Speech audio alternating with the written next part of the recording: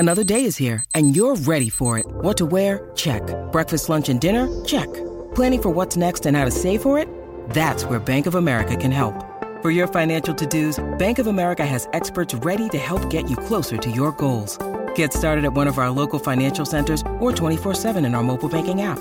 Find a location near you at bankofamerica.com/talktous. What would you like the power to do?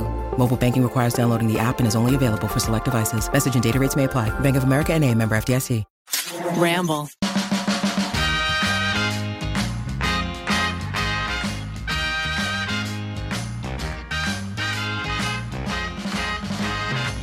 Hello, everybody. Welcome to another episode of You Can Sit With Us. My name is Maggie. I'm one of your hosts, and I am joined today by Miss Becky. Hello. Rachel is here today as well, and Rainey on the ones and twos. Here we are. Hello. Hi. Matt is off supporting a friend, which we love to see. Yes. But he really wanted to be here today. Yes. So he's sad. I know. So this is a very exciting episode. Becky is going to be talking about what she's been up to the last couple months. And then next episode, we will have Keith to hear his side of the story. So where do we go from here? Guys, it's actually been like 3 months since I have sat upon this chair. How's it feel on your tushy? Still kind of uncomfortable. These are my favorite chairs. Yes. I won't lie, but it feels good to be here. I know. It feels nice to be back. So where have you been? You want to start with that? Yeah. Where have I been? Where have you been? I've been all over the world. No, I haven't been all over the world. So a few months ago, Keith and I were on vacation with Jared Popkin. And As one does. As one does. We are everyone's favorite throuple. Yeah. We were on vacation, and I was pregnant. Yep. And my water broke 2 months early, and I wasn't in labor. So we had to go to the hospital, and everything is good and healthy. We'll preface with that so that if anyone's like, I don't know, baby stuff and like labor and birth are like very, I think, triggering things for some people. So if that's you and you don't want to listen to this, go ahead and skip it. We have a healthy baby. Gender is a construct. It's a boy. You're sitting here with us. I'm here. I'm You're healthy. looking fabulous. Yeah, everybody's healthy, happy, and safe. So you can go ahead and skip this whole episode if you want. Yes. But yeah, we had a baby. You had a baby. He was here. He was here with us. Yeah, he likes to come out to the office. He parties. No, but I mean, he's been podcasting with us like before you left. And Oh yeah, technically, yeah. I was like, what do you mean he was here? he was here. Yes, he was here in the podcast. He's been sitting with us. Yes, he loves to sit with us. He was on Guilty Pleasures. He enjoyed it a lot. Yeah, we definitely did not think we would talk about having a baby. Like that's what I've, said before. I was like, one day we'll just show up. Yeah. Even He'll long be ago, around. you said like, I'm not going to like put my pregnancy out on the internet. No. I was always just like, you know what I mean? And so many, I'm too paranoid. I'm too anxious. Like things can go wrong. Yeah. Could end up having a high risk pregnancy, which did end up happening. So it's just one of those things where you're like, I'd rather just not until we know everything's all good. Yeah. But I do think a lot of things happened with my pregnancy that were like, and again, I'm not speaking for everyone who's given birth, not speaking for everyone who's been in the NICU. No, this is Nothing your like experience. this is just truly my own. I'm not a doctor. I'm not giving you advice. Do we need any other disclaimers? No, I think there is a long tradition of lots of people sharing birth stories with each other. Yeah. Like both in person, I've heard almost all of my good friends their birth stories because birth is a wildly unpredictable, improvised event. And I sort of like to tell new moms, I think everyone gets something. I've never heard of a first-time birth where it was like, and that was the loveliest thing that's ever happened to me. Something occurs. It's a wild thing. Yeah. So like, I think in terms of sharing with the community of moms, like sharing your birth story is helpful because no two birth stories really look the same. So we had been trying to get pregnant for about a year. And we were actually like just at the point where most OBs and our OB, or not OB, but my general doctor was like, we can't start doing fertility testing until it's been a year of trying. And how do they even know? Are they in your Well, little bedroom? okay, with the you want the Rachel Cole perspective? We're not going to get into that. Go I ahead. will say I got my IUD out. So they had a pretty distinct time of when But it your began. reproductive endocrinologist wouldn't know that. I tell people just tell them you've been trying for a year. Because I'm like, Then it takes, Yeah. once I saw an RE, it took another like 6 months. Yeah. So if you're not getting any younger, I'm like, just go for it. Yeah.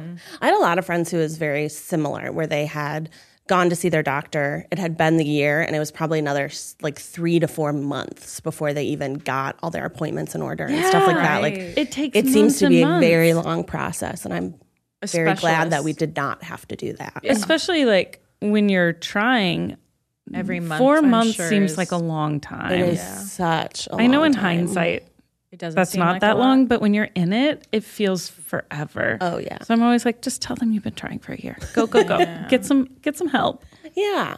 And it's just everybody's different. And I had gotten some tests done in terms of like blood tests just to make sure that everything was good. Turns out they did not test for everything. Oh, yeah. They only taste like one. I think they test your like AML or something like that. Yeah. So the one that if they had tested it sooner in my blood, there's a chance we could have gotten pregnant sooner, which was my progesterone level was very, very low, like almost non-existent low. So I had to start progesterone once I got pregnant. So we actually, we had gone through about a year. So by the time I actually found out I was pregnant, I was 5 weeks pregnant because it starts from the time you had your last period to when you miss your period. And then the next week, I was only able to get a doctor's appointment because I was bleeding. So if I was in a state like Texas and something was very wrong, I would not be allowed to get an abortion at that point. Like, because it's just, and nothing felt different about my body. Like, if I had not been, if we hadn't been trying for a year and I wasn't testing all the time, like peeing on a You wouldn't stick, have known. Would not have known. And that is why we need, like, let's let everyone get abortions if they want to. I think the most torturous thing we can do to people is make them be pregnant. Yeah. In my opinion, not fun. And Didn't make like them be it, don't recommend pregnant it. in a country that provides absolutely no resources for childcare at all once you have the baby. So it's like, you have to keep this baby, and also good fucking luck to you. Yeah. So for anyone that's confused about why we need more policies that don't discriminate against when you got pregnant, it's because you truly, truly will not know you're pregnant. Yeah. Until, it could be 12 weeks. Yeah. Yeah. And it was even hard. I think I was 5 weeks pregnant, and then I started bleeding at 6 weeks. And had I not been, my appointment was scheduled for 8 weeks. Wow. Right. So it wasn't You can't like even your get in checkup. to see a doctor. Yeah. But it was kind of not good that I was bleeding, because that's scary. You're like, oh, fuck. We've been trying for a year, and bleeding is like not the best sign of things. No. But that did lead us to getting an internal ultrasound, which I've had before. I've had like 3 or 4 internal ultrasounds, and nobody has ever in my life said the words bicornuate uterus to me, ever. Do you think they didn't know? How I have could they have no missed this? idea. I don't know if they weren't looking for it. If they, because they were looking, when I had gone for ultrasounds before, they were looking for something else, looking to see if my IUD was in the right place, was usually what it was. I guess an IUD isn't as far up, though. That's just, I think that some of them it's have like really- a limited like view range. Yeah. Yeah. Because I think that because of your experience, the last vaginal ultrasound I had, I was like, everything looked good. My friend found out this about hers. And they were like, You're like, what's You're the like, shape look like? My friend's looks like this. What does mine look like? yeah. And they were like, Yeah. I actually can't really tell, but I mean, Yeah, because What you have is rare, but it's not like ultra rare. Yeah. Like, this is a thing they should be able to tell. Yeah, so having a there are different shapes of uteruses. Did not know that. Yeah. I didn't know no either. clue. TikTok also taught me there are different shapes of vaginas. I didn't know that. I knew that. Yeah. You've seen like art, right? Maggie general Maggie is moving her arms for those listening in the shape of like an L, like she's a dancer. You've seen like, you've been in don't know. museums. You know, I've seen a collage of just like different. I thought it was like, like arms. Like, they're all kind of the same without being identical, right? Oh. Okay. But TikTok showed me some molds, and I was like, wow, they're very different looking. Yeah, think about hands. Hands are different.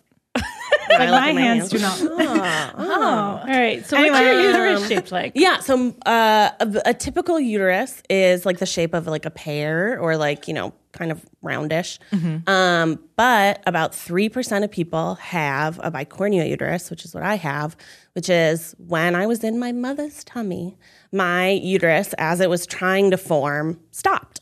So instead of going all the way up, it stopped and it looks like a heart. Your little heart. So they call it a heart-shaped uterus. Aww. And they call the two little sides of it a horn, which is not so cute. I'm like, why can't we call it like heart half? Like he's Your in my left right heart heart. half, my left heart half. Yeah. The horns. The horns. But you have horns. Yeah, so I have horns. And so they could be different. You could also have like a septate uterus. I think I'm saying it right. And that means they're totally separate.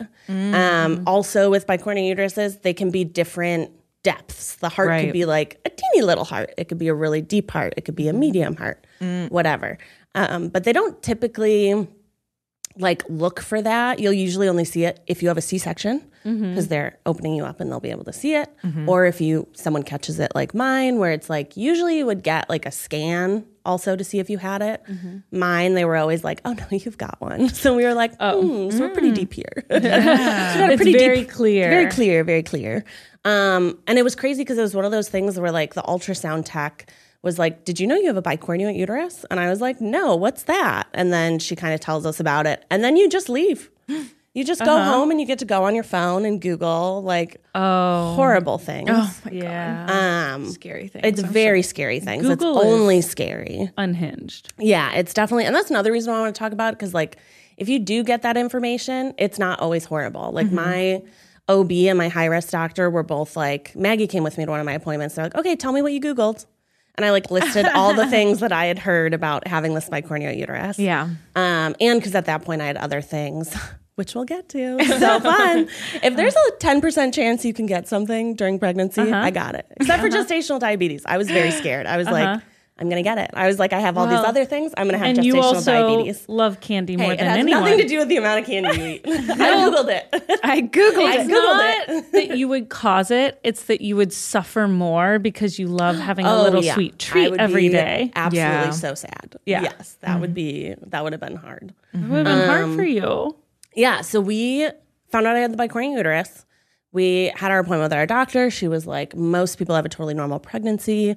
The only thing we have to worry about is basically he could only grow in one side of my uterus. So he has 50% of uterus to grow in. So the fear is that he would get too big. He would have growth restriction. But they were like, you know what, right now, He's measuring totally good. fine. He's measuring good. Like, you're all good. We'll see you back in a couple weeks to do your anatomy scan, which Maggie actually came with me because Keith was out of town. And because anatomy scans are kind of scary. That's when they're looking at like the heart, the brains, the limbs, they look at everything of your baby to make sure everything's tracking well. And so we had our anatomy scan and they're like, yeah, we really can't see anything. And we were like, why? And it was because I have an anterior placenta, which that I had heard about on TikTok before. So basically, you either have an anterior or Posterior. posterior, some sort of other placenta. You either have it on the front of your uterus and the baby's under it, or you have it on the back and the baby's in front of it. Or you have both and you have your twins in between. Yeah, but it has to attach to one side or the other, so it attaches on the front or on the back. So mine was attached on the front. And since he's only growing in 50% of a uterus, my placenta was completely covering that side of it. Right. So they couldn't see him as well. They can't see him as well. Finding a heartbeat's a lot harder because your placenta like makes noise and it's like whoosh, whoosh, whoosh. Yeah. And I remember they kept Your telling placenta you makes noise? Yeah, it goes like whoosh, whoosh. as blood flow. Whoosh. Oh, like a heart. Yeah. I remember it's they not kept the asking, they kept reassuring you like, oh, if you don't feel movement, then that's when, and Becky's like, well, my placenta prevents me from feeling any kind of movement. So like, how am I supposed to know when I should be worried? Because like at a certain amount of weeks, you should be doing like kick counts where you're kind of feeling the baby move. And I really, my entire pregnancy only felt him move once or twice a day. And when we first, probably like, I don't know, maybe 26 weeks, 27 weeks, we went to the emergency room just to make sure that everything was okay. Because I was like, we would put Harry Styles on my stomach, and I'd be like, I don't know if I'm blowing out this kid's eardrums, but like, I need you to like punch me somewhere so that I know you're still there. Yeah. And we went in and everything was 'cause he was so obviously totally still. fine. It's not that he's still, it's you can't feel it. You can't feel it. Because the placenta's preventing it from When did from you feeling start it. feeling him move? A long time. I probably didn't, maybe past 20 weeks. I'm looking at you because you were at the anatomy scan. I'm like, I don't think I was feeling him move by the anatomy scan. It was late 20s. When you need mealtime inspiration, it's worth shopping Kroger, where you'll find over 30,000 mouth-watering choices that excite your inner foodie. And no matter what tasty choice you make, you'll enjoy our everyday low prices, plus extra ways to save, like digital coupons worth over $600 each week. You can also save up to $1 off per gallon at the pump with fuel points. More savings and more inspiring flavors make shopping Kroger worth it every time. Kroger, fresh for everyone. Fuel restrictions apply. Look, Bumble knows you're exhausted by dating.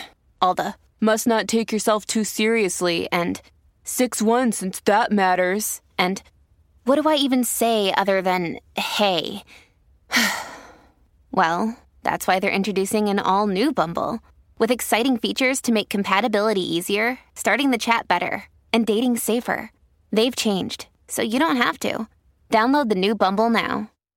Yeah. Is when I felt anything at all. And even that was like it was so subtle, like almost like a burp or like a little bit of pressure, but not anything in Like particular. feet or anything like that, just because the anatomy. Yeah, and there was never a point where like sometimes you'll see other people like showing you can see like a little like the foot push out or something like that. Like that never happened. It was always pretty like rounded. But then when we went and did the anatomy scan at the high-risk doctor, that Maggie was also... Maggie was my doctor VIP. assistant. I just got to sit there. I remember there was one point that they had you take your pants off, and we were putting the curtain around you. And Becky's like, "Well, you're just gonna see a lot of me today." I was like, "It's cool, girlfriend." They were like checking my cervix, and Maggie's like, "I'm gonna look away." She's like, "I feel like I shouldn't see. I feel like it's private to see your cervix up there in such a big way."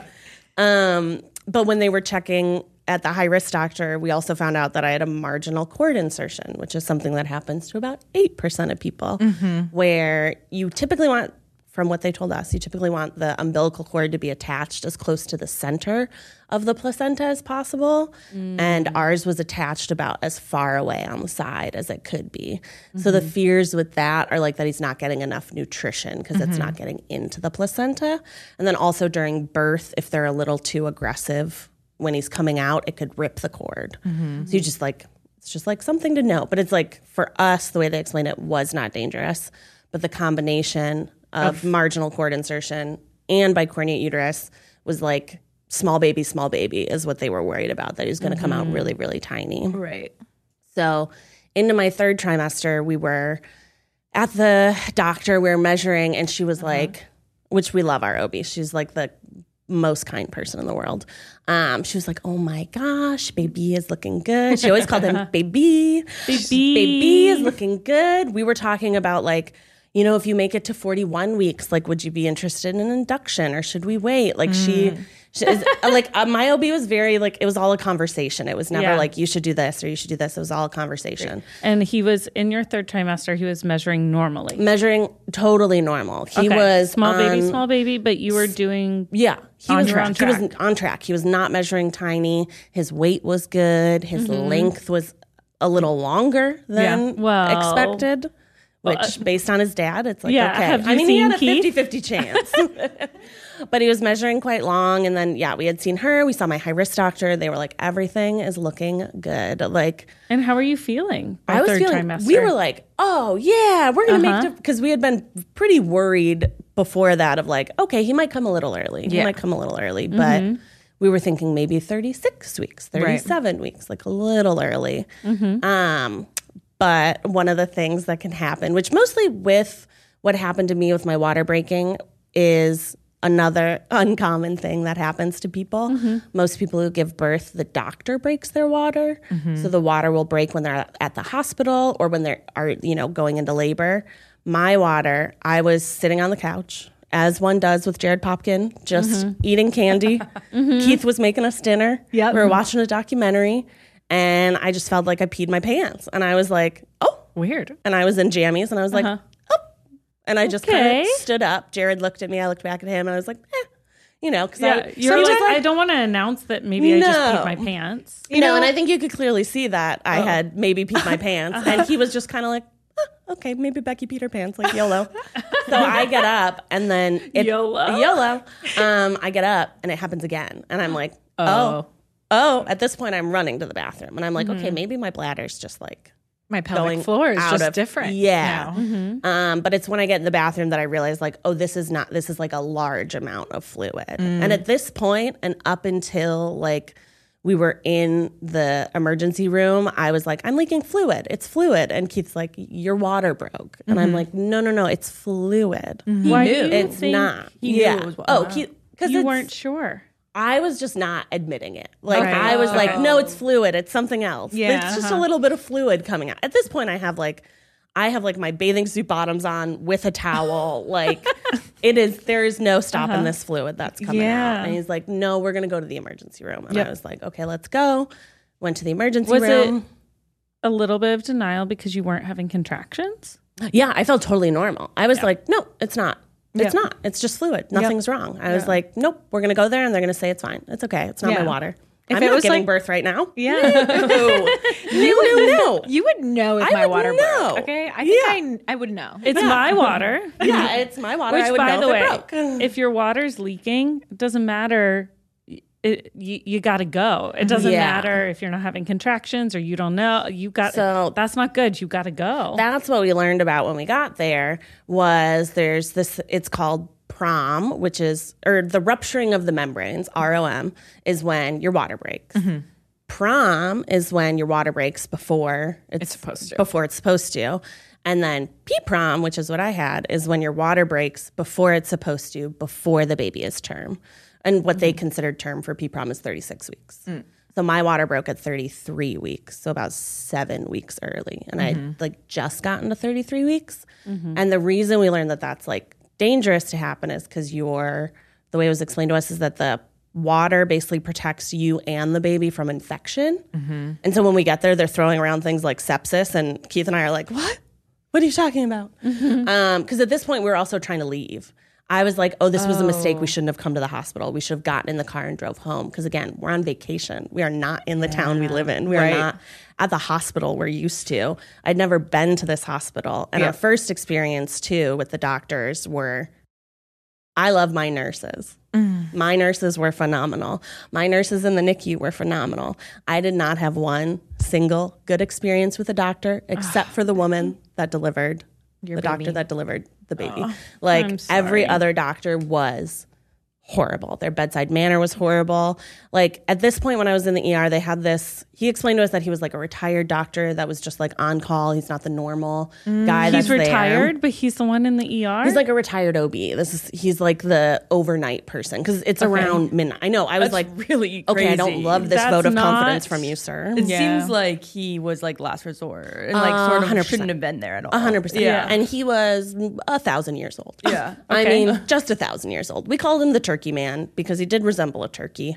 Okay. And honestly, I'm only being so mean to this man because he was horrible. I'm in full tears because I'm like, what is happening? And I'm on the phone with supposed to have this baby Yeah, yet? I was on the phone with our doctor or the on-call doctor at the hospital we were supposed to deliver at. And actually, he was very kind on the phone. Like I could hear in his voice how upset he was for us that we were in that situation. Yeah. But he was like, you have to stay. He's like, if you were in the car and you were already on your way, I would tell you keep driving and just come here.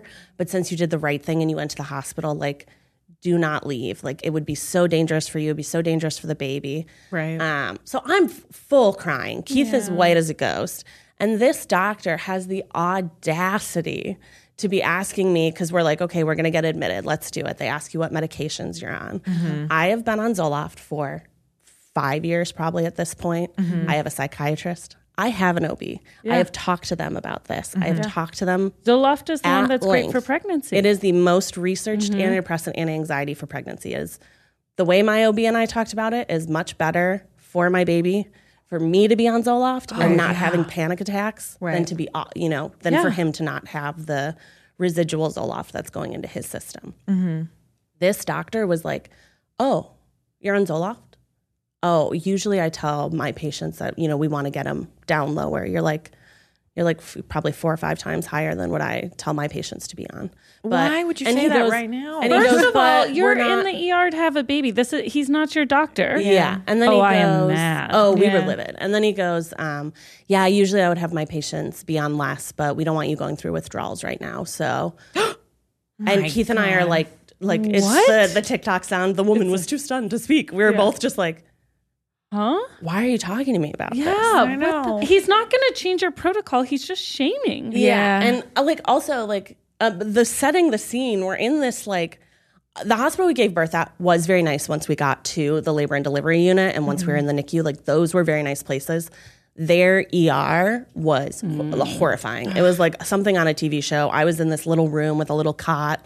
I'm on a puppy pee pad. I remember Maggie talking about all the things that were happening at the ER when Zach was there. So I am watching these people like a hawk. This one nurse was coming at me without gloves on to look. And I was like, ma'am, are you going to put gloves on? And she started laughing. She's like, of course I'm going to put gloves on. And I was like, okay, but I just don't see any gloves on your hands right now. So I just wanted to be sure. So I was very nervous about where we were because of that. And so Maggie and Rachel are Googling, is this a good hospital? I didn't tell I was Becky. looking it up and I was like, maybe they'll medevac you back to Los Angeles. That's what I was trying because I was like, okay, he's going to be premature. Let me look at the level. Is this a level NICU? Level 3 NICU. And I was like, okay, I'm not texting Becky about this. I'm just doing this on my own. We found this out later. Maggie and I were texting each other about it. We were like, okay. Yeah. I see what this is. Yeah. But by the way, I gave birth at a very fancy hospital in Los Angeles and had to go to the ER a bunch that next week right after. And it was horrible. And I was misdiagnosed every time. And it was truly abysmal. So I think ERs are kind of a bad place in general. It was just bad vibes. I mean, there are good doctors and good nurses, just in every profession. They're going to be. Sure. Yeah. I do not think that this man was representative of that whole hospital. And when I told my NICU nurses about this man, they were like, and I told them about my anesthesiologist too. Which we'll get to him later if you want to hear some.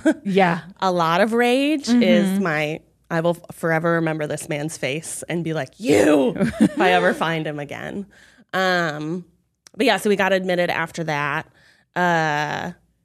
They gave me some drugs to try and stop, prevent labor from happening. But I wasn't in labor. So they weren't preventing anything.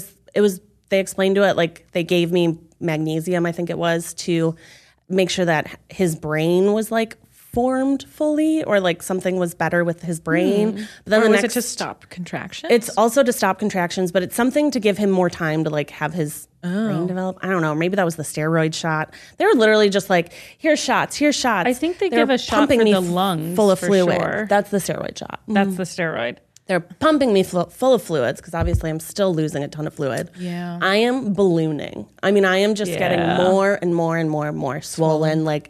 I was on the little cuff, the blood pressure thing was torture. They were try to sleep. And I'm it feels like my arm's going to fall off. Becky. Because it was pinching so bad. But then the next morning when our actual doctor got there, he was like, oh no, you don't need to be on the magnesium. It's okay.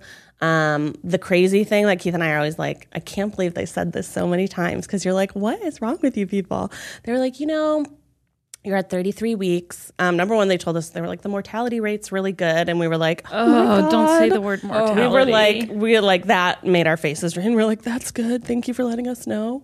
But they were but it would be better if he could stay in until Friday. So this was a Monday. They're it'd be better if he could stay until Friday. And we were okay, give me drugs. I don't know what you want me to do. I was I don't even feel I'm in labor. I was I'm just sitting here. I don't know. Am I supposed to be And does he have enough fluid for that?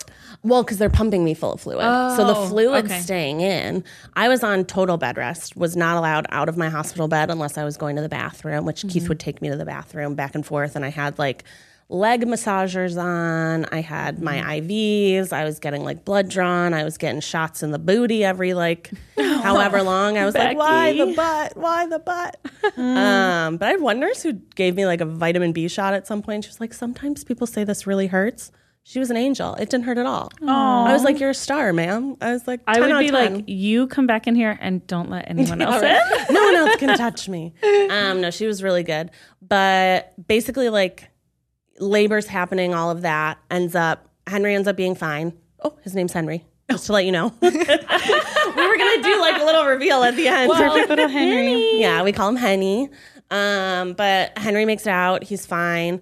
The issue that I had during labor is things were happening where I wasn't going into like active labor, but I was having just horrific contractions, like just really bad, really powerful. And because of the anterior placenta, it's hard to measure because it's covering where it's contracting. And with PPROM, you are not supposed to you're supposed to be very minimal with the cervical checks because of infection. Like even the doctors are like, I don't want to do it.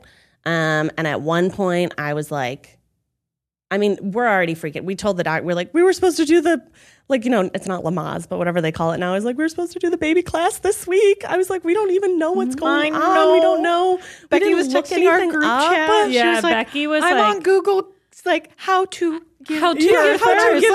I was like, oh my God. I started a group chat with like 15 mom friends that I knew, and I was like, what do I do? What's this? What's that? And like, I think the one that we got really nervous about was when they started asking about pain medication, because I'd always joked my birth plan is an epidural. I was like, I walk in those doors, you put that needle in my back. I am not a pain person. Being pregnant was not something. I was someone who was more excited to be a mom and have a baby than to be pregnant and give birth. Those were two things that I had to do to get Henry, which is the part that I love more. The other part was never for me. I was not looking forward to that. I wanted my epidural. right. Unfortunately, this man gets in the room. They're finally like, you can have your epidural. Oh, so before this, they were asking us about like different pain medications that I could get. And I'm always cautious about anything I take because of being on Zoloft. You just have to be careful about interactions. And I was like, I don't know. I've never looked this up. Like we were planning on looking this up later. Right. But at this point, I was like, Keith had taken me to the bathroom. I had peed and he opened the door and I was just shaking, like bouncing off the toilet in pain. And he was like, you have to take something. He's like, let's look him up. Let's try and find something. But you have to go on. Like, this is not. Why hadn't you gotten an epidural yet already by the time your pain was this intense? Because they don't do they didn't want to do cervical checks. So they didn't know how far They didn't know how far along. And that's where my labor wasn't progressing. And they weren't using your pain as an indicator for a need for epidural? No. Because it could wear off if you were too... Yes. If you weren't going to actually give birth for too long. Yeah. And they had told me that and I was like, okay, I don't want to like, whatever. I don't want to get the epidural and then have it wear off by the time, he comes.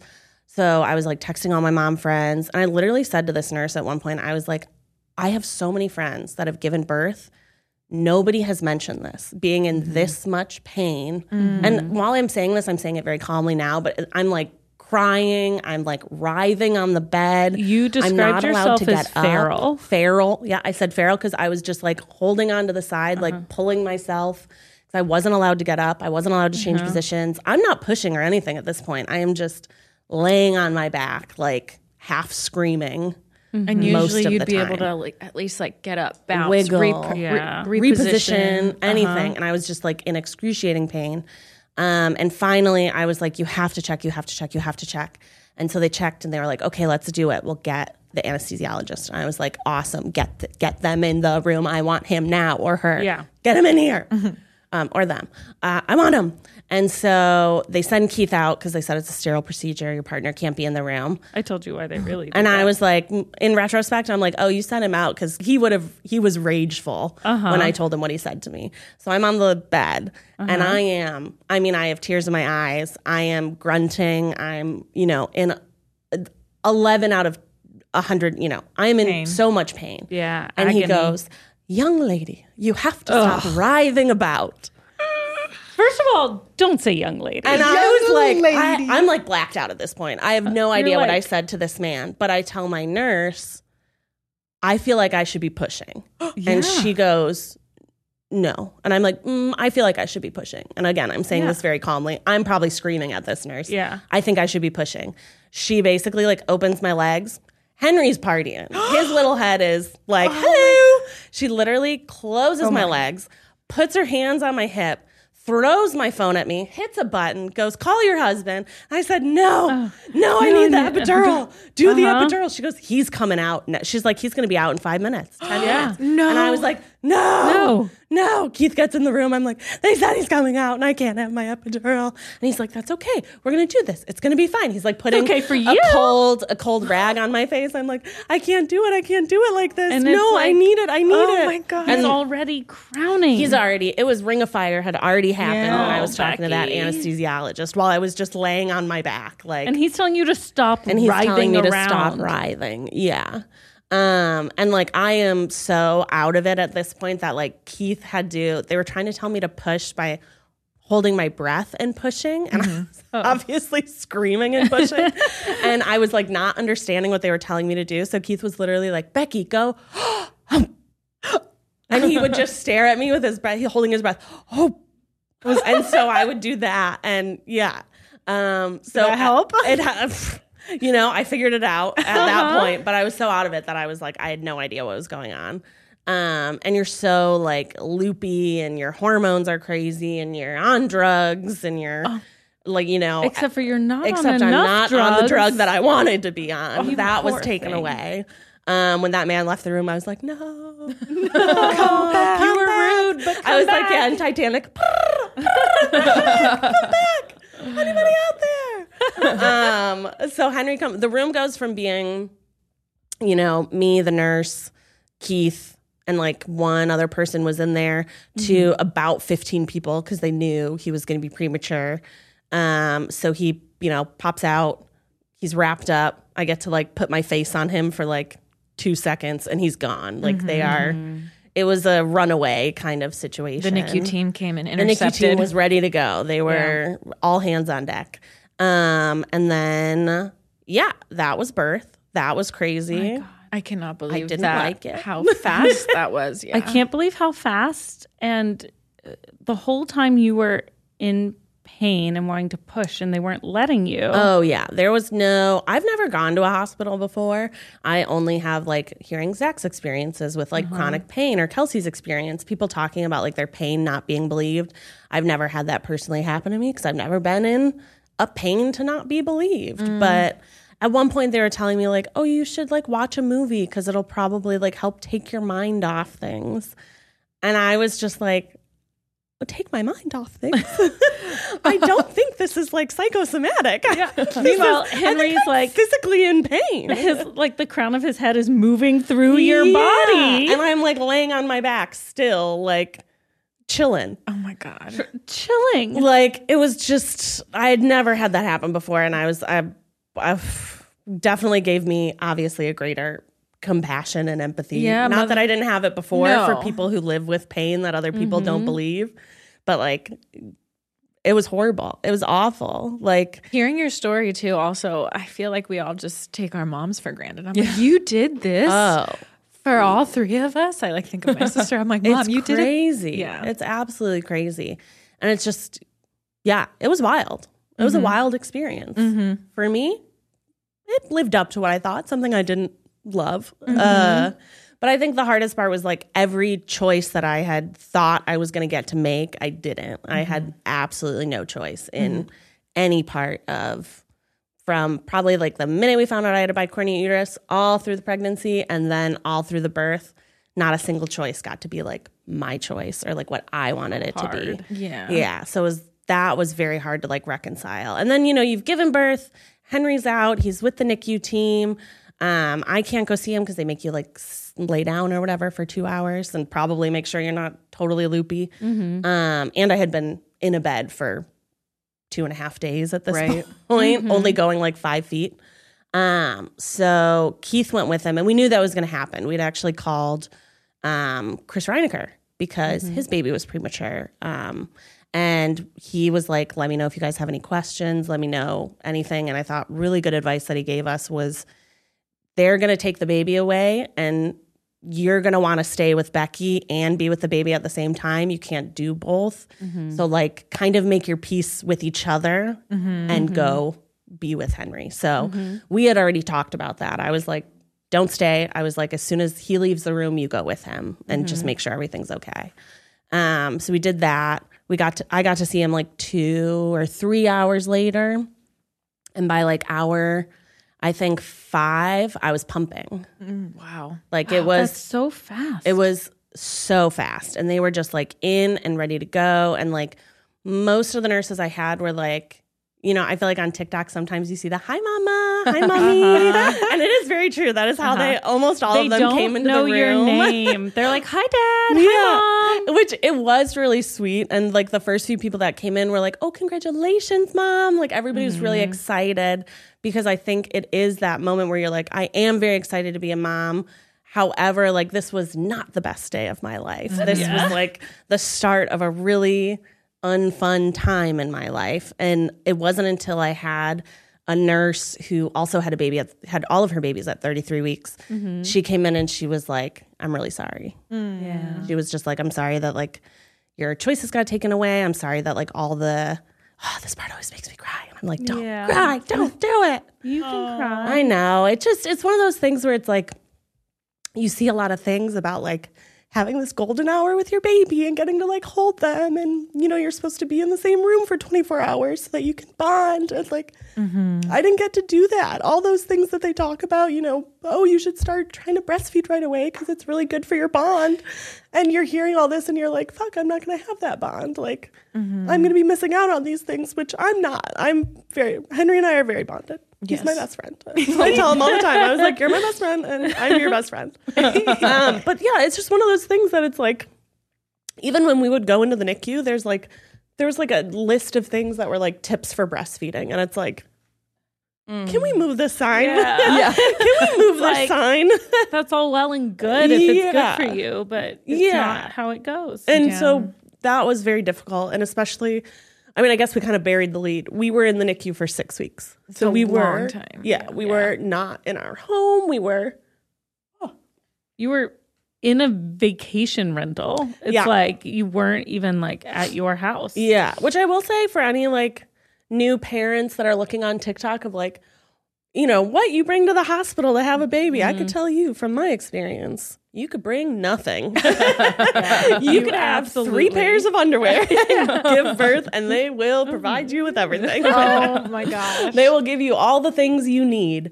But yeah, so the NICU, that was its own crazy beast where there's another part where I'm like, okay, doctors really need to work on their bedside manner. I could not tell you a single doctor that Henry had in the hospital. Not one. Couldn't tell you the doctor that admitted him, couldn't tell him that discharged him, couldn't tell you the one that was at rounds. But I could tell you that Patty and Lexi and Leslie and, Ida, Irma, like all these women that were there, I could list all the NICU nurses. We saw them every day. They took care of us. They took care of Henry. No clue who those doctors were. So it was just one of those like very eye-opening experiences, which I'm sure, you're a nurse. So I'm sure you're like, that sounds about right. Hospitals can't run without nurses. That's why I'm 100%, no. We are the backbone of hospitals. Not even the backbone. I think you're the front bone. I think you're the whole bone. You're the whole body. You're the whole body. All the bones. All the bones. Yeah, things would fall apart if there weren't nurses. Absolutely. So doctors just show up. Doctors are very important, but yeah. They're very important, but they just show up for like 5 minutes of like glory, and the nurses do everything before, during, and after. Oh, yeah. But yeah, the NICU was crazy on that discharge day because at our hospital, which we were very fortunate to have an amazing doula who also had the same thing that I had happen, P-prom, but even earlier than I had it. So she was very knowledgeable. She had a much longer, we were in for 6 weeks. She was in for much longer. Wow. So she was a really amazing resource into talking about certain things. Because even like, I would be talking to my friends and be like, they'd be like, how's it going? And I'd be like, oh, we're trying to breastfeed right now. We're trying to nurse right now. It's not really working out. And they would send me all these recommendations. And I was asking for them. You know what I mean? I was saying I'm having trouble. But the reason that I was having trouble is like he can't suck, swallow, and breathe at the same time. So he's choking and I'm seeing him turn blue. Right. It's very different than a term baby who is having trouble latching. Right. Yeah. And it was like one of those things where I like kind of had to mentally be like, oh, okay, I need to either explain myself more or like not ask for that stuff. Yeah. And so having our doula was just great.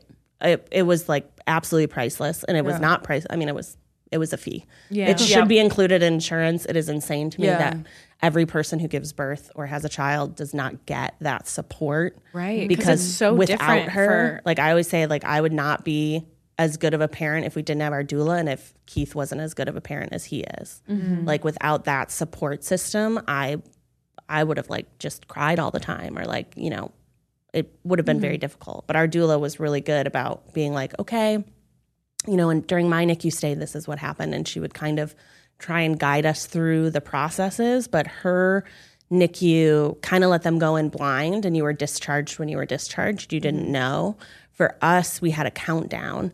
So what was happening to him is because he had an immature digestive system and an immature respiratory system, he couldn't suck, swallow, and breathe at the same time. So as he was getting better at doing that, what would happen is when he was bad at it, not bad at it, babies aren't bad at it, when his body was not functioning the way it should be. When he was not to term yet. When he was not to term yet, when he's -5 weeks old, he would basically suck on the bottle, choke, turn blue, catch milk in his cheek, like, and we're talking tiniest little bit of milk. And he was getting more and more milk as he was there, you know. But and that's kind of like, that is not unusual. That's for a preemie. no, That's that not is like, that's pretty standard for where he was at gestationally. But towards the end, when he was very successful with the suck, swallow, breathe towards the end of his stay, obviously, because you get better as you get older, and it takes practice, and you're having nurses and really just nurses. I was about to say nurses and doctors come in. Nope, those doctors do not feed that baby. Those OTs? nurses, our occupational therapists, our respiratory therapists, both of them were absolutely phenomenal. But they were, really helped us in like holding him up. He couldn't. When you see like a baby on TV, like Sarah and I always talk about this like fantasy that we have of like what childbirth and having a baby looks like, because that's what we've seen on TV. Like the birth you think is going to be this one beautiful way, and then it's not, and you're like kind of crushed. That kind of happened again with having a preemie, is where he was like, I'm like, oh, you see people, like I've seen my friends like holding their babies, and they're like, in their arm crook, and they're, giving them the bottle, or they're nursing, and it's like so beautiful and like so sweet. Henry is like 4 pounds nothing, laying horizontally on our lap. His head is fully in our hand, got a pinky under his chin, our thumb and ring finger on his cheeks. So you can push up and push in. Yeah, so we're holding, and then you're holding this itty bitty bottle, because he's only getting like the smallest amount of milk anyway, because he was getting milk, formula, enhanced or fortified milk, and yeah, that was just it. Fortified milk, my milk, and formula. He was getting those things, and you're doing paste bottle feeding, so like by the 4th or 5th time we had done it, our hands are like cramping, our arms hurt, we're like leaned over, like so uncomfortable, and we're like, I can't wait to just feed you in a way that like we're both comfortable, because I feel like you're not comfortable either. So once he was good at doing that, or his body was good at doing that, then the next hurdle we had to jump was him not having those episodes of not like holding his breath and like not breathing when he was sleeping. And that sort of was the more scarier one, because when he's feeding, you're looking at him, I can see his face, I can, they got us really, it was like baby boot camp. We were really good at telling his cues of like, he's uncomfortable, he's about to choke, he's doing totally fine. Like we were able to distinguish that pretty well, but when he's sleeping, you're not staring at him every 5 seconds. So he had to get better at his body had to get better at not holding his breath while he was sleeping and turning blue. So that's not what you want to happen to a baby while they're sleeping. So they would give us a countdown, and they'd be like, okay, if he can go the next 7 days without this happening, you can go home. So we kept getting that for the last like 2 weeks. And then they were like, okay, if he can go 5 days, you can go home. So we're like, okay, we got it. No, that went back. They're like, okay, if he could get the next 5 days, he could go. Reset. It resets back to 5 or 7. If he had like a non-breathing little incident. Yeah, and Maggie was with us when one of them happened, and it was so fast. It was quick. It has to be under a certain amount of time for them to, they would call it not counting it. And like when it happened, Maggie was like holding him. I was like, the monitor, it looked like it was like not catching. I don't know if that one counts, but.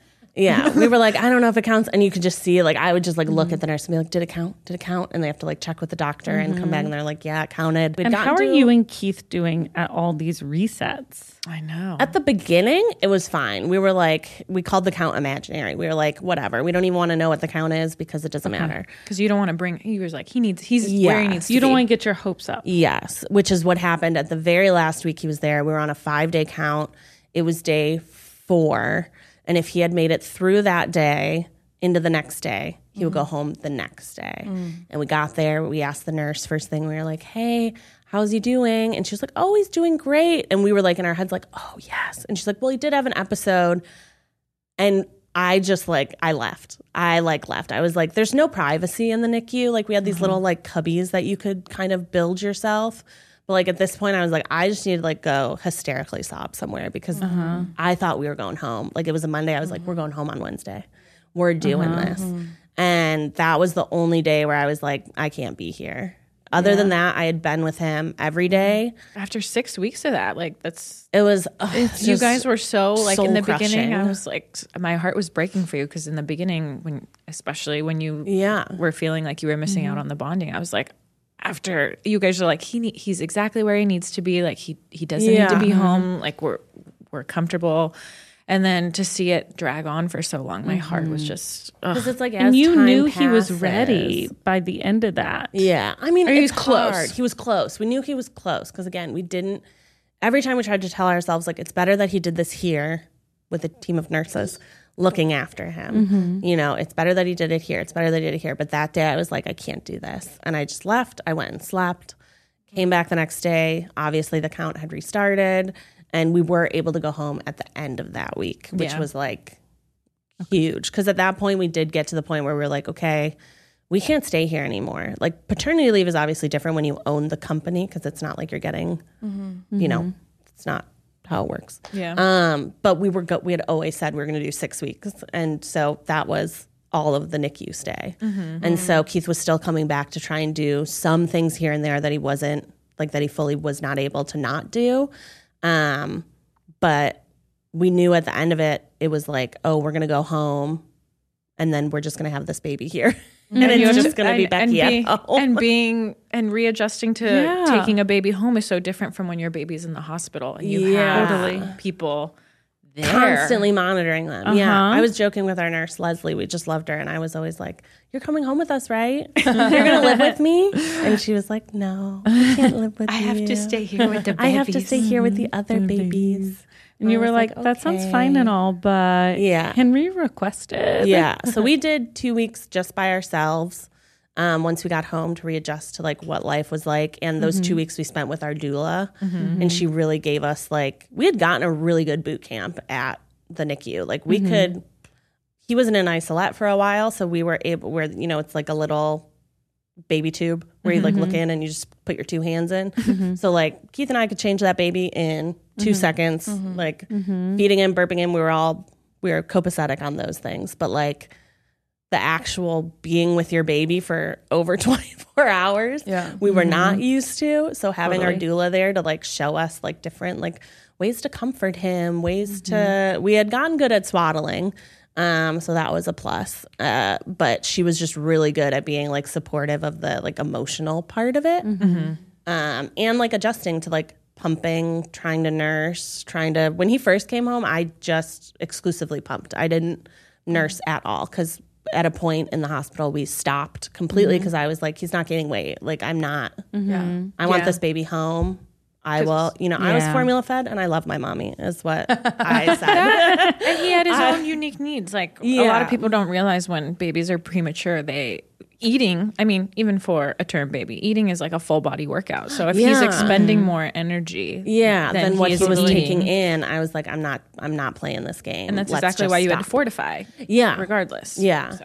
And then so when we got home, she was very helpful in being like, okay, you just want to exclusively pump. Let's work on your schedule. Let's get your milk production down. When we did introduce more nursing, she was like, okay, here's some tips for this. Here's some tips for that. Like she was very... It's so nice that she could cater to what you needed at that moment. Yeah. Instead of like an overarching, like, here's baby class. Yeah. Here's how learn the CPR. Here's how you swaddle. Yeah. Feed them like this. But she could like respond to you and your baby. Yeah. Right? It was absolutely like we were so lucky and so privileged and so just happy that we could have her, because we also don't have family here. So it's just me. It is a true, like, we're raised by a village, you know, like even when we were in the NICU, like I said, Zach and Maggie brought our cars down. They drove their car and our car so that we could have 2 cars. Matt brought us clothes, and literally at one point we're FaceTiming and he's like lifting up all my bras so I could point out. I'm like, Matt, no, the one with the clip. And he's like, this is a clip. And I'm like, not the right clip, Matt. That's the clip to put the bra on, not for nursing. Yeah, but he's going through, and he did that more than once not a to great bring job us for a all gay the man. stuff. Yeah. But Ryan Garcia came over to our house and got our nursery chair, put it together. We had a second nursery chair that had been like back ordered. So we ordered this one as an emergency, and we're like, we'll just, whatever, send it back. And so we actually ended up both assembling and disassembling the same chair for us. Yeah. He hung our mirror. The cats, my best friend Hannah, she came over every day to feed the cats because we were only supposed to be gone 2 days. So I just gave them extra food and water and was like, we'll see ya. We'll see ya on Sunday. And so she came in all the time. Zach and Maggie came when we weren't there. Nick and Rachel came to the NICU. Zach and Maggie, Matt, all came to the NICU to just like sit with us. Yeah. Even just like being able to like go out to dinner or like feel somewhat normal made like all the difference. And even now, again, it takes a village. Like right now, Keith is outside with Henry. I'm a never say never person, so like I'm not saying I'm never gonna get a nanny. Just right now, this is what we're doing. It's me and Keith and Henry, and that's our little life. But like when you watch Eat the Menu, there are a couple coming out. Nick Rufka is holding Henry off screen.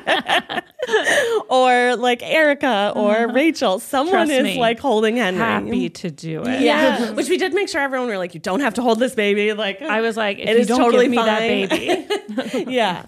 But like, and like Sarah, Miles's wife, has this mommy group that she started, and that has been like huge. She'll come over to the house for like 20 minutes with Julian, and like we do not live very close to each other.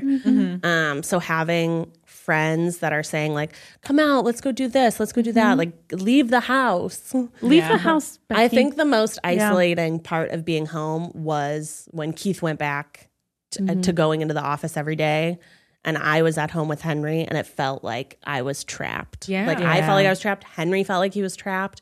He's a baby that loves to go out. We went to a concert with Zach and Maggie and Nick and Paul this weekend, and he's just like happy as a clam, being like outside, being held by people, like scooting around, like. And it is very daunting, like as a new, if you're by yourself at home, feeling like you can't leave.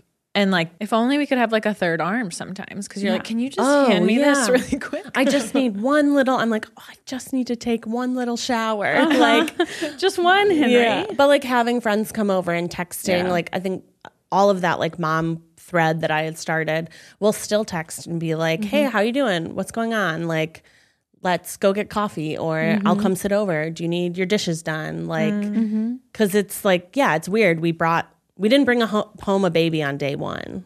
We brought home a baby who was a month and a half old. Right. And was negative 1 week old when we brought him home. So it's a very different, I feel like just the world's different. Yeah. I was very nervous about during the pregnancy was people not finding out that I was pregnant, because like, I mean, if you watch like that second Hunger Games video, I'm sitting next to Garrick. That woman is pregnant. That woman, there is a baby popping out.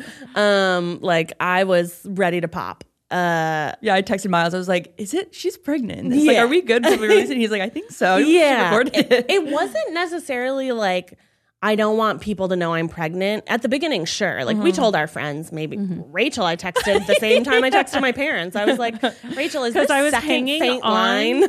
to every period. Yeah, I was Rachel knew my "Got your ovulation period? cycle Got at your this period? point." I got mine. Did you get yours? And she was like, no. And I was like, Yeah. I was like, maybe it's the full moon. We won't get excited yet. Yeah. But so she knew. I told Zach and Maggie, like, and Matt and David, and we weren't very secretive about it with friends and family.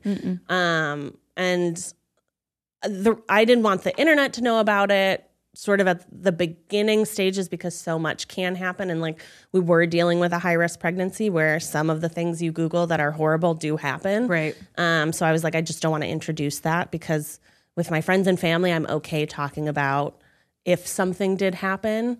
I would talk to my friends and family about that. That's not something I would talk about with the public or make content about. That's just not for me. But then once I was visibly pregnant, it was more about, I'm just not going to acknowledge it. Like, I'm not going to, like, I didn't want to buy a ton of new clothes. I was like, I'll buy some things. Like, yeah. So I was, very visibly pregnant. And people were like, honestly, I thought people were going to be more disrespectful than they were. But people were just honestly very nice. When we met them out in public, they said congratulations. And like, they would be like, oh, we'll do a selfie. We'll just do our heads so that we don't see your body. And I was like, that's so nice of you. And like, once we got the okay from our pediatrician to take Henry like out in the world, I remember we went to Target. That was our first like big family outing where we wore him and we were like, we're going out. We're going to Target. Target all day. And a fan spotted us and came up and was like, oh my God, congratulations. Can I get a picture? And like our general rule is we just don't want to show his face on the internet. Like that's, it'll be his decision when he wants to do that. So Keith just leaned down and was like, oh yeah. And like, just don't get the baby's face. And they were like, oh yeah, that's totally fine. And like, that has been the interaction almost every time we've met a fan. And if it's not the reaction, the other reaction is congratulations. No, I don't need a picture. Like, it's just been so nice that people are being so respectful. And like, I do think the idea of like taking pictures with other people's kids is getting more in the zeitgeist of people being like, oh yeah, I shouldn't do that. I shouldn't share a baby's face that I don't know without permission. Like, oh yeah, let's not do that. And so, yeah, it's just been like, people have been really nice. That's so sweet. People have been honestly like the fans are very, very sweet and have been really respectful if we're like hanging out. Like we went to Shakespeare in the Park and a girl just kind of ran by us and was like, I love you, can sit with us. Like didn't stop because she was like, I assume being like, oh, you're with your family. I won't interrupt. Like, that's cute. Oh, it's just nice. It's just nice. It's like one more like weight off your shoulders just because it's like, I don't want his face out there. I feel like that's not a crazy, unreasonable request. No. And it's not like we're not going to talk about being parents.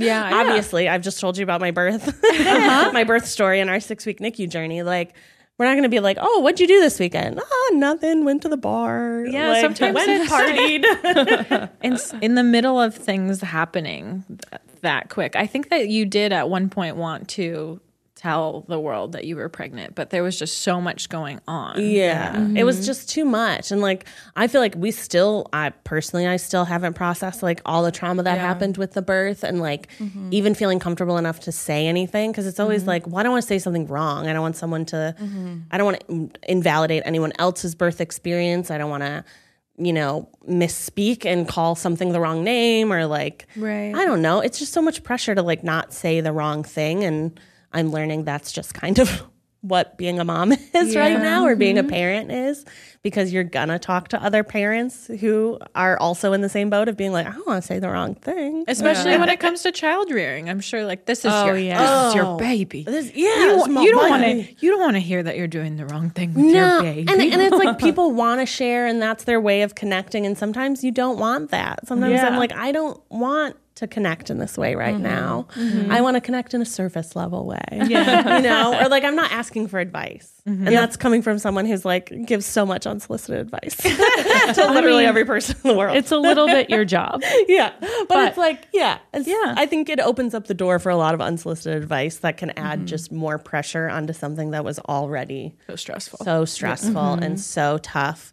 And like, we wanted to do this episode. We were like, let's do it. Let's do it. Yeah, you And didn't then- get pressured into doing this episode. No, you no, wanted no. to share. You brought it to the table. Everybody, especially at Second Try, like everyone was very respectful. Like Zach and Maggie's wedding, people were like, let's just like make sure we're not showing, too much of a pregnant Becky. YB was like, show whatever you want at your wedding. I was standing on the freaking aisle. Like, don't not share your beautiful wedding pictures. That like a champ. I was just like, you do not have to do anything for me to like hide the fact that I'm pregnant.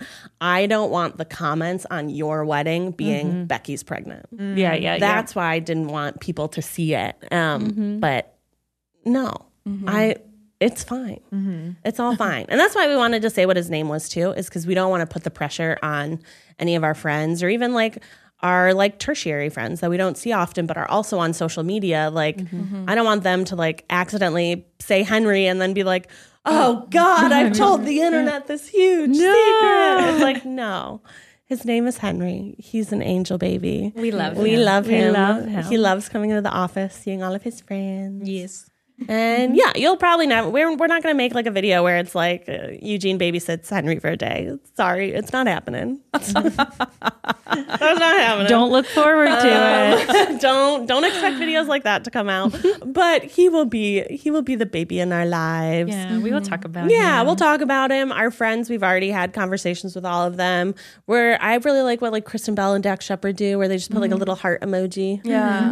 So we're gonna try and make a little Keith face emoji just to put over Henry's face. Just to give him his privacy for for as long as he wants it or I needs don't know it. if a Keith emoji is gonna read weird. Like Keith is a little baby. A little Keith. Keith is a little mini baby. Keith. Wouldn't that be Wait, you should have Natalie. Or, That's what I was thinking. he Yeah, has that's like a cute. dedicated emoji Yeah. that's always We'll share it with constant. our friends because we have so many friends with babies and so many friends that like we're gonna do like a picture book of all of our friends when the first time they got to hold him. Like those are things we want to share, and we want to let our friends and family be able to share those things, but also give Henry the privacy of you can keep your face off the internet. It's okay. I also think for those photos, you don't need the baby face. Like, you just want to see the adult being like so excited and happy. Babies kind of look similar. Oh yeah, You know, it's They're like, all, I know mush. I know what he looks like. Yeah. Generally, He looks like a baby. Yeah, but the moment is beautiful. Yeah, but seeing that connection first between his time aunts we're and holding? uncles. Yeah, When I came over in PJs, cool. I was also replaying my photo, and I was like, "Didn't I cry?"